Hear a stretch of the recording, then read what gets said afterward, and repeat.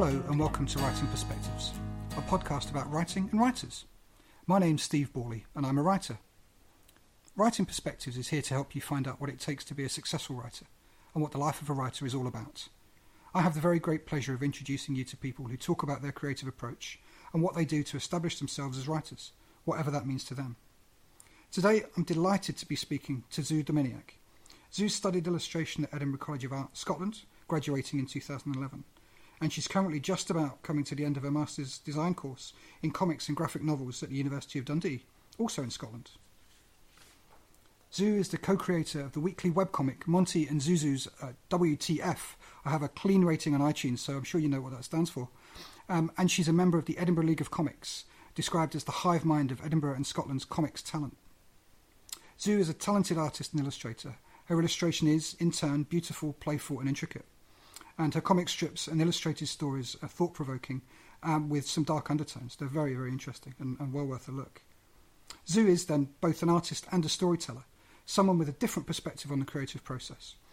So, a very warm welcome to Writing Perspectives, Zoo. Thank you, hello. It's very kind of you to join me today. I really appreciate you giving up your time to talk to us. So I'm really interested in your approach to the creative process and how you think about that. Speaking really as someone myself without any illustrative or drawing talent whatsoever, I'm really fascinated by the process, the creative process.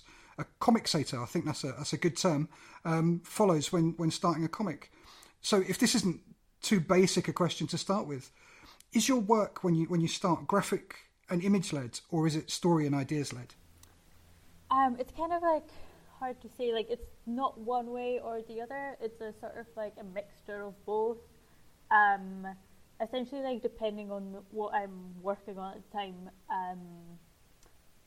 it sort of sometimes it just comes from like a single idea, or I have like an idea for like an ending or a good story, and then it's a matter of like dressing that into sort of visual format, if that makes sense.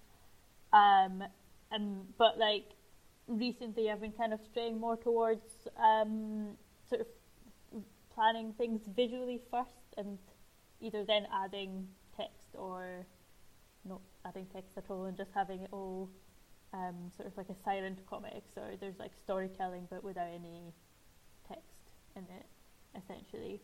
But it really is a mixture. Like I used to, when I first sort of started doing it a bit more, I would sort of just write like a dialogue kind of like script style or like screenwriting style, and then now it's more kind of it's very fluid just now, so I don't know if that answers your question. Yeah, it does. What's really interesting about that, I guess, is that you can get the inspiration from both directions. You can think of something narrative which you want to say, or you can see an image, wherever that might be, or whatever prompts your visual imagination, and that gives you a start point as well. That must be quite nice to kind of have those two different start points for your work. Yeah, it's kind of nice to like alternate the ways that I work in, because it kind of gets like a bit boring when you just do the same thing over and over again as well. Mm-hmm. When you look back at your work, can you see a difference between the ones that are perhaps image led and the ones which are narrative led? I mean, there is definitely like a difference, I guess. But I think even the ones that I do that are image led, there is always like a very strong narrative going on as well, even though it's not like communicated verbally. There's definitely like a sequence with like a sort of like there is like a intended story in there. But it is I don't know, it's kind of like a different type of reading when you just look at images versus when there's like text to kind of support it as well. Mm-hmm. And how about the opposite way around, when you've had you've had words, but or you've had to start with an image and you couldn't, have you had the experience where you couldn't find an image to match the words or words to match the image, and if you did, what did you do? I'm trying to think. Like that kind of thing only really happened when I was like collaborating with people, and normally in that situation I would like refer back to them and discuss that particular instance. And there was like one sort of short project I did where I kind of like drafted the story and drew the story out, but then I had someone else add the dialogue in. So that is like the kind of like old school Marvel style of producing comics, where essentially the artist gets like a rough script, draws the thing, and then someone else comes in and just like adds the text in. Yeah, I find that really interesting. That whole kind of collaborative approach to creating something. I'd really like to ask you a bit more about that. What does that do to the creative process when you work with somebody who is either providing words later to your images or gives you words and you need to illustrate them? I think it's very I don't know. It's kind of like liberating in one way, because this is a part of the workload that you don't have to think about, and you're just sort of like accommodating what you're kind of given. But it's sort of like interesting, because working with different people kind of always results in a slightly different product as well, because for example with the Monty and Zuzu strips, because Montenero is primarily a writer, I think everyone always assumes that he writes the things and I draw them, but it's actually a lot more fluid process, and like a lot of the strips are like either like my idea or it's something silly we did together, and then that kind of like turned into a comic strip, and so it's quite a fluid process, but I think it kind of like some of my favourite work that I've done was collaboration with other people, and I think it lets me do things that I don't think I would be able to do on my own, if that makes sense. Yeah, no, I think it does. I mean, I as it turns out, I write plays. I didn't know that when I started writing. It's turned into plays, and I think that's one of the things that excites me about playwriting, is the fact that it doesn't exist really. Well, it exists on the page, but it doesn't exist in a performed sense without other people being involved and without it being at least in part collaborative. And it sounds like a similar thing for your work with when you work with other people too. Yeah, and I think like I don't know, like the sort of like simplest example of it is when I did a comic with one of my friends, Bobo, who is also an artist as well as a sort of writer, and they were sort of in charge of sort of laying the sort of basic pages out, and essentially like I'm really kind of like fixated on doing my comics on like a very regular grid, and they did like a sort of a lot more like angular shapes and just completely different compositions than what I would normally do myself, which kind of like really got me out of like my comfort zone. And I think that's like one of the better sort of short comics I did was that one, because it's just like visually it's a lot different to what I normally do myself, if that makes sense. So. Oh yeah, it really does, and I guess that then affects your later work, the work that follows afterwards. Yeah, exactly. Because I was sort of like, I'd never like really do this myself otherwise, but because I've done it with them, it was sort of, I don't know, it was really exciting to see something that's like, I'd never do this otherwise myself. It was just like, I don't know, it was good. It's always a really good experience, and you always learn something as well.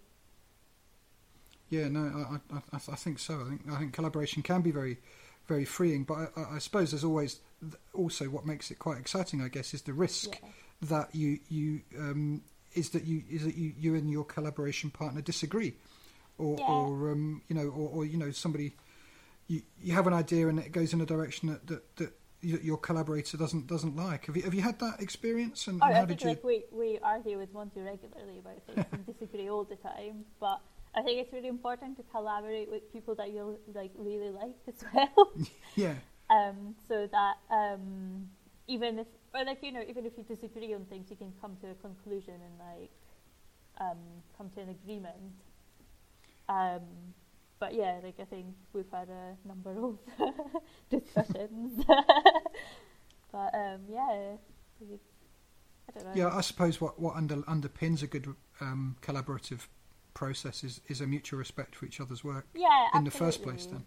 And I think it also kind of like you have to like you can't be really precious about what you're doing, and you can't be too attached to your own ideas, because sometimes they're not the best idea, first of all, for that like specific project. And I think that's like a really important thing as well. If like then you later go on to like working freelance, I mean you work with like editors and stuff, so sometimes it's like allows you to kind of let go of things, like they're not a part of you, they're just like this product, like this thing you're making. But if you're making it with someone else, it's not like all entirely yours as well. So I think that's kind of an important part of it as well, like lets you let go of things. Yeah, gives you easy. A bit more humility about your own ideas, perhaps, when you work in collaboration. Yeah, but I think like if you do plays as well, like that must be, there's a lot more people involved in that. So. Yeah, absolutely, and so it's very tempting to write monologues. Yeah, sure. I can imagine. That's so. Thinking about that, I mean, we touched on some aspects of it, but from the perspective of thinking about a writer who was going to work with an illustrator or somebody who was going to produce the visual imagery to go with the story, what would you say the writer needed to do, or what would you say they needed to give to the illustrator in order for that to be good collaborative work? I think first and foremost, good communication, but then also be willing to listen to what the illustrator has to say, and like taking their opinions into account, because especially if it's like a sort of comic or graphic novel type work, it is very possible that the artist will have a better idea of what things work on a page. So I think there are some writers out there who have like very, very detailed scripts that don't really give much freedom to the artist. But I think a more successful work is the one where artists get like to do what they kind of want a bit as well. But again, like you have to be able to like talk about it, and then if you disagree with something, then have good reasons to say why you don't want it that way, because maybe like your way will be the better way. But I think it's like it's really important to be open for discussion, and then also like allowing the illustrator to come back to you and say, oh, like I don't really get this, can you give me more information? Because like that was like a situation that happened to me before, where I got this like amazing script that was like a lot of it was quite like free for me to interpret in the way I wanted to, but it was an academic text, and there was one part with very, very heavy, very abstract academic theory that I was not really familiar with, and I was sort of like, I honestly have no idea what to do with this, and I spent like an hour trying to just figure out at one page, and then I was like, nope, and then like I went back to Laura and was like, oh, what would you suggest? Because I've got no idea what's going on here, and then I got like really good response from her, and sort of it was fixed very quickly, but like there has to be like a dialogue essentially. Yeah, I think what's coming through those is it needs to be a collaborative process, and I know that might sound obvious, but I mean it's not a subcontracting, or it's not a you're not the client, and they're not the service provider when you work with an illustrator. It has to be collaborative, in order for you to really get the artist to provide their genuine good work to support your words. Is that would you say that's accurate? Yeah, but I think in some ways it depends on the like specific setup, but sometimes the sort of writer, like it would be like more like the publisher would be like the boss, I guess. Yeah. But if you're like sort of self-publishing something, then like you really need to collaborate. But also an important thing is to try and find someone that creates work that is similar to what you want, because like I think this is the sort of thing that I've seen happen before, where people would like approached someone who does like a sort of cartoony style, and they wanted them to do this project. I'm not going to name any names here, Of but course. but they wanted them to do like a specific project that was meant to be like manga style, but this artist didn't do manga at all. And Yeah. I think they agreed to it, but it's like the worst manga I've ever seen.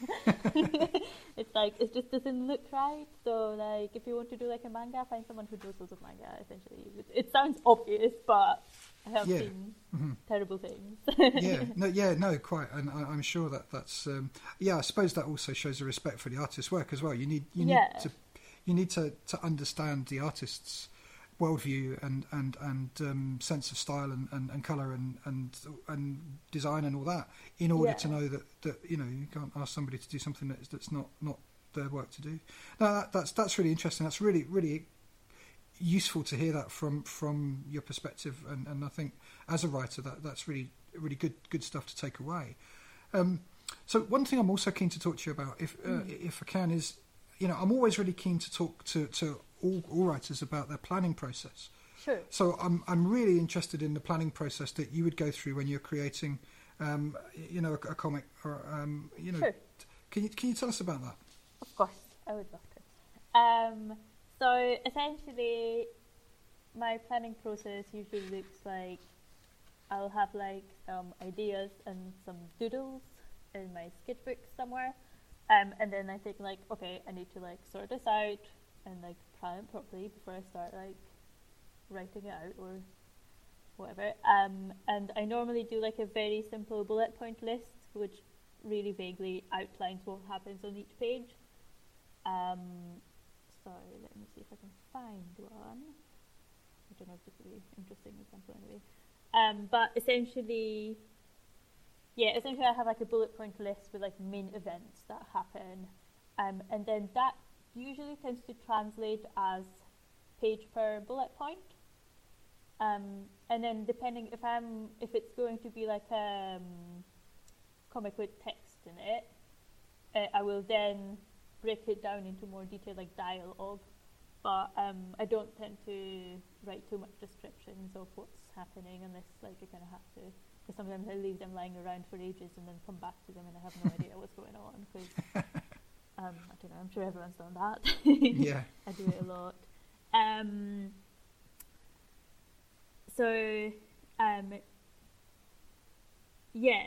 So usually they're really vague, those bullet point lists, and don't really make much sense to me even like 3 weeks later, because I'm looking at one now and I'm like, no, I don't know what's going on here. So then I will either write a dialogue and sort of break it into pages more so, or I will just go straight into doing like thumbnails, which is like essentially like little sort of storyboards type things. Yep. That's what they're also called. And then from thumbnails it goes up to sketching out page and then inking a page and then possibly colouring it, if that's the intent. I mean, that's really interesting. I mean, I think it's that that thumbnail stage, I guess, is probably the crucial one. I guess that would be different from other types of writing. Yeah. Although, I mean, in I guess all writing, it's a drafting process, and it's like I think I read a quote earlier today somewhere on online. Somebody shared it, something like anyone can write, but only writers can edit. And I'm not sure if I agree with that, but I kind of get the sentiment behind it, and I guess for you the crucial stage is I guess the first draft in a way is the thumbnail, and that lets you see if visually you like it, as well as if it serves the story and works with the words and there's and it's pleasing in a visual sense as well. I mean, because that's another aspect of the creative process I'm really interested in.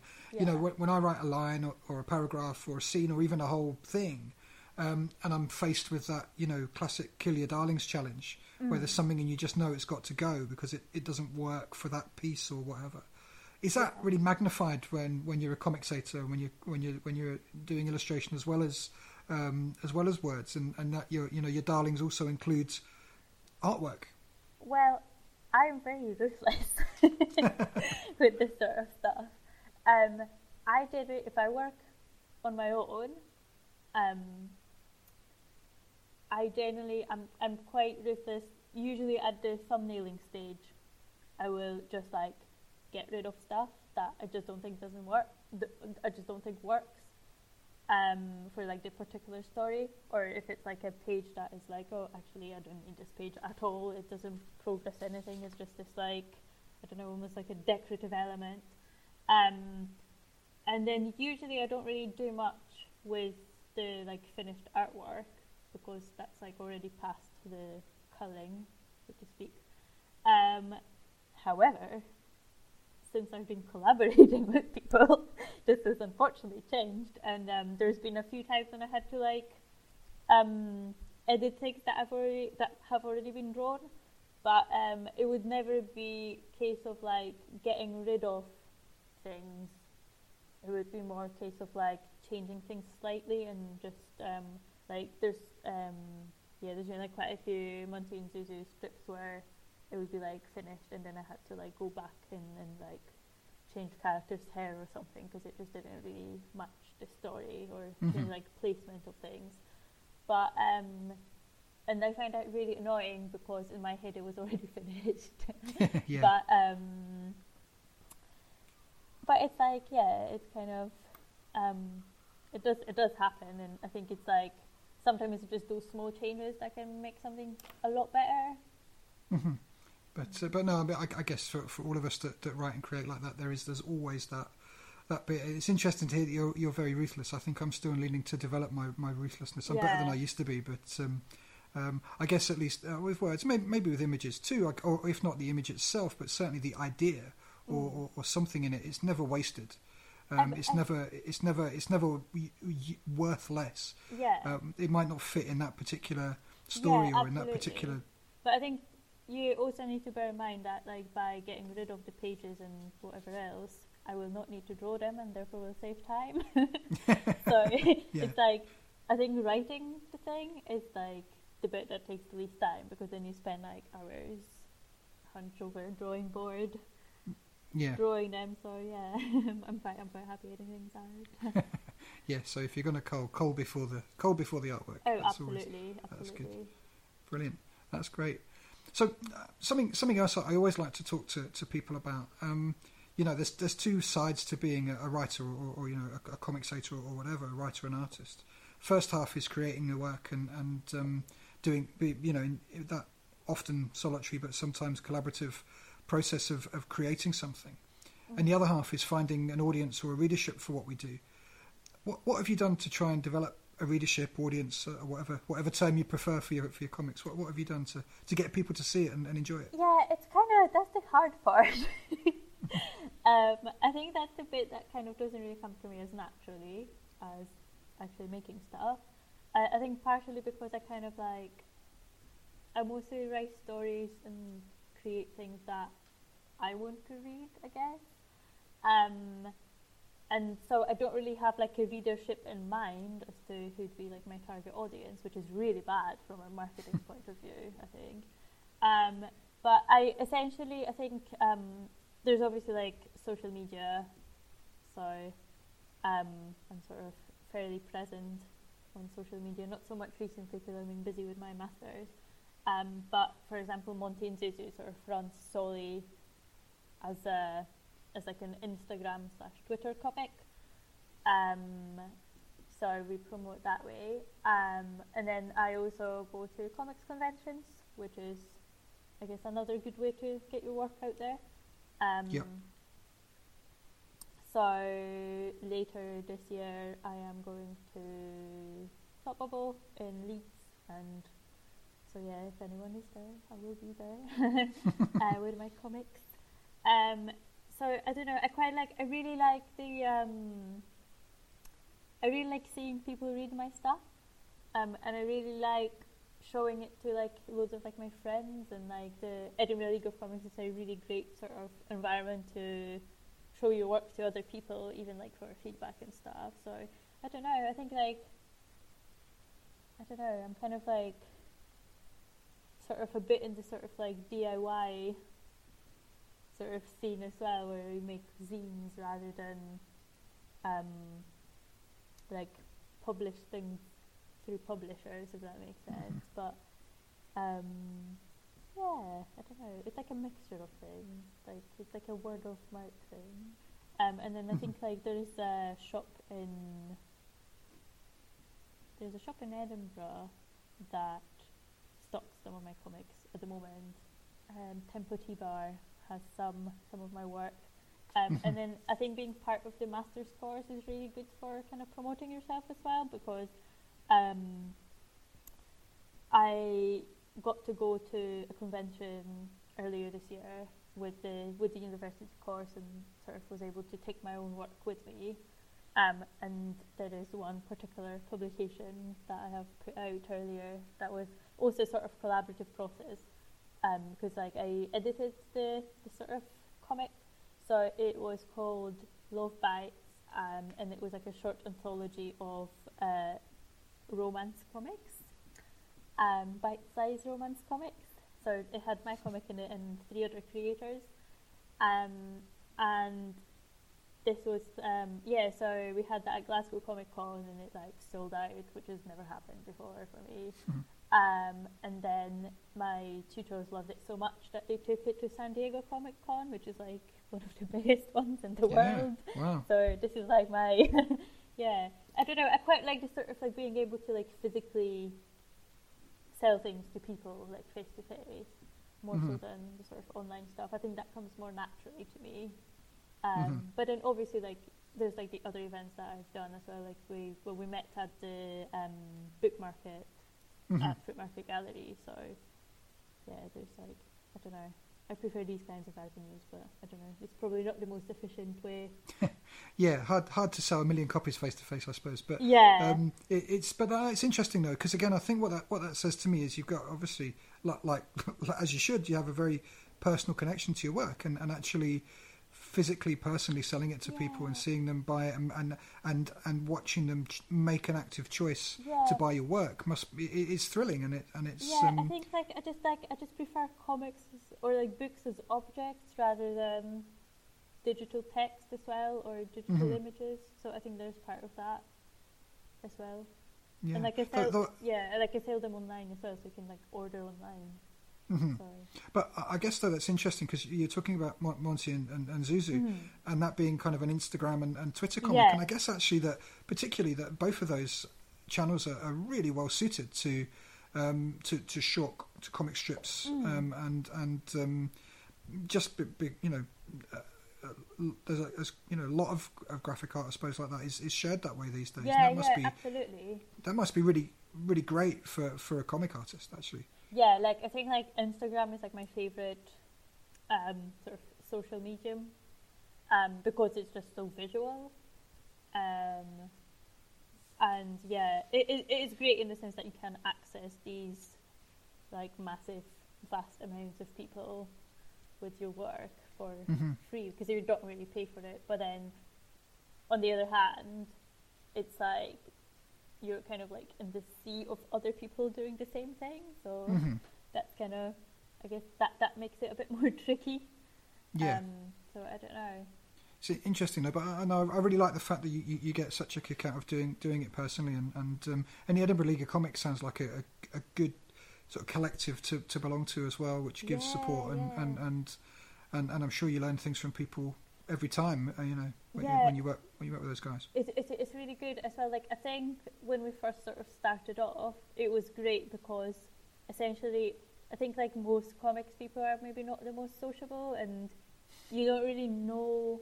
Like I know loads now, but it's like, especially after you finish university, it's like everyone goes in their own way, and you don't really get any more like feedback from other people in your work.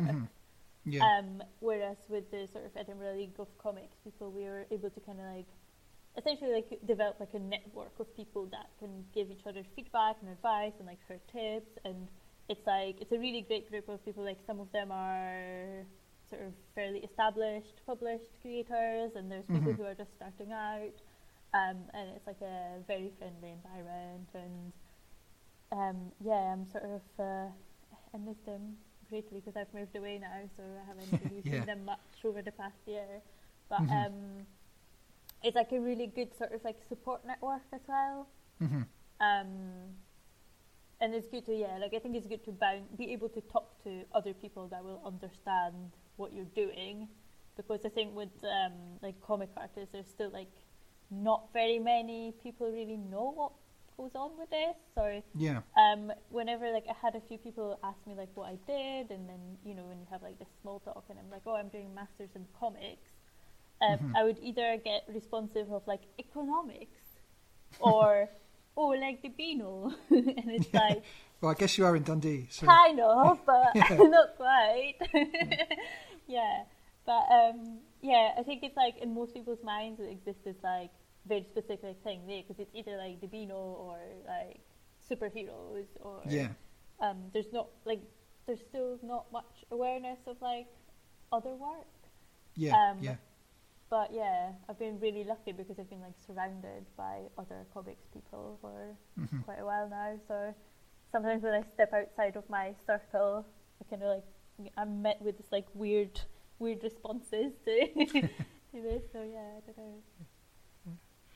No, but I think what's really interesting about that is, and I think what you're gaining from is from that network of people that are also trying to create things that are similar to you. And I have a a network. I'm a creative writing master's student myself, and networking with the other people on my courses, and keeping in touch with them and reading their work and them reading mine is great, because I think that's one of the things I've learnt from being in that network is there's space for us all to succeed and do well. It's not a zero-sum game with other creative people, and actually, we're not in deadly competition with each other. What we are is we're all trying to find ways to get better at what we do, and to take on advice and guidance. And I think that sounds like what you get from the Edinburgh League of Comics too. Absolutely. And I think it's really important as well that like there's like a couple of points I can make here, because one thing is that like everyone does stuff that is so different, and so you're not really competing with each other. Yeah. And then the other thing is that if like this has happened to me, because I've been like working as like a freelance illustrator for quite a while as well, and it's sometimes like I have loads of other illustrator friends. Sometimes you will be offered a job that you can't take because of the time constraints, but someone else you can sort of suggest for it.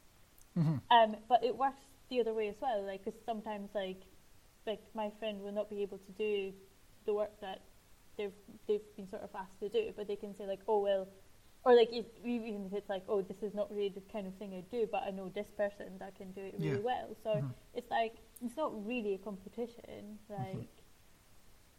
So it sounds like the Edinburgh League of Comics helps you avoid bad manga. Yeah. I love doing bad manga myself, so I'm always happy to do that. Yeah. Excellent. Well, see, you've been really generous with your time with us today. But yeah, of course. As a final thing, what advice would you give to an aspiring writer or comicsator? Just keep doing what you're doing. The best way to learn how to draw comics is to do them, I guess. And yeah, just sort of, I don't know, don't give up, because it's a tough life as a comic artist. So yeah. All those things apply to all types of writer, I think. Yeah, I think so. Yeah. It's funny because you said the only kind of basically said the only way to draw is to draw. Yeah, and it's similar with writing. The only way to write is to write. Yeah, actually, I think it's like really important to not give up, because my mum is a writer actually, and she's only started sort of her career. Like, she's been writing for a long time, and she's only sort of properly started her career in like her early 40s, and that's where her first book got published. So I don't think it's never too late as well. It's, I think, an important point. So never give up. Great.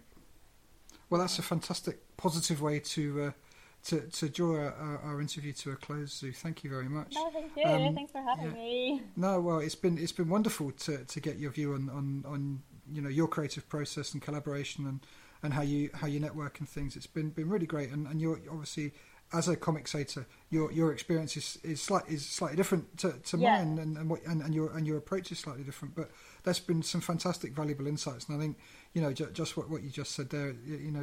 Don't give up, and it's never too late. Applies to all of us, whatever our craft. I think. So thanks very much for your time. I really do appreciate it. Oh, thank you so much. It was really good fun. Good, yeah, I enjoyed it too. So how about that? Words and images.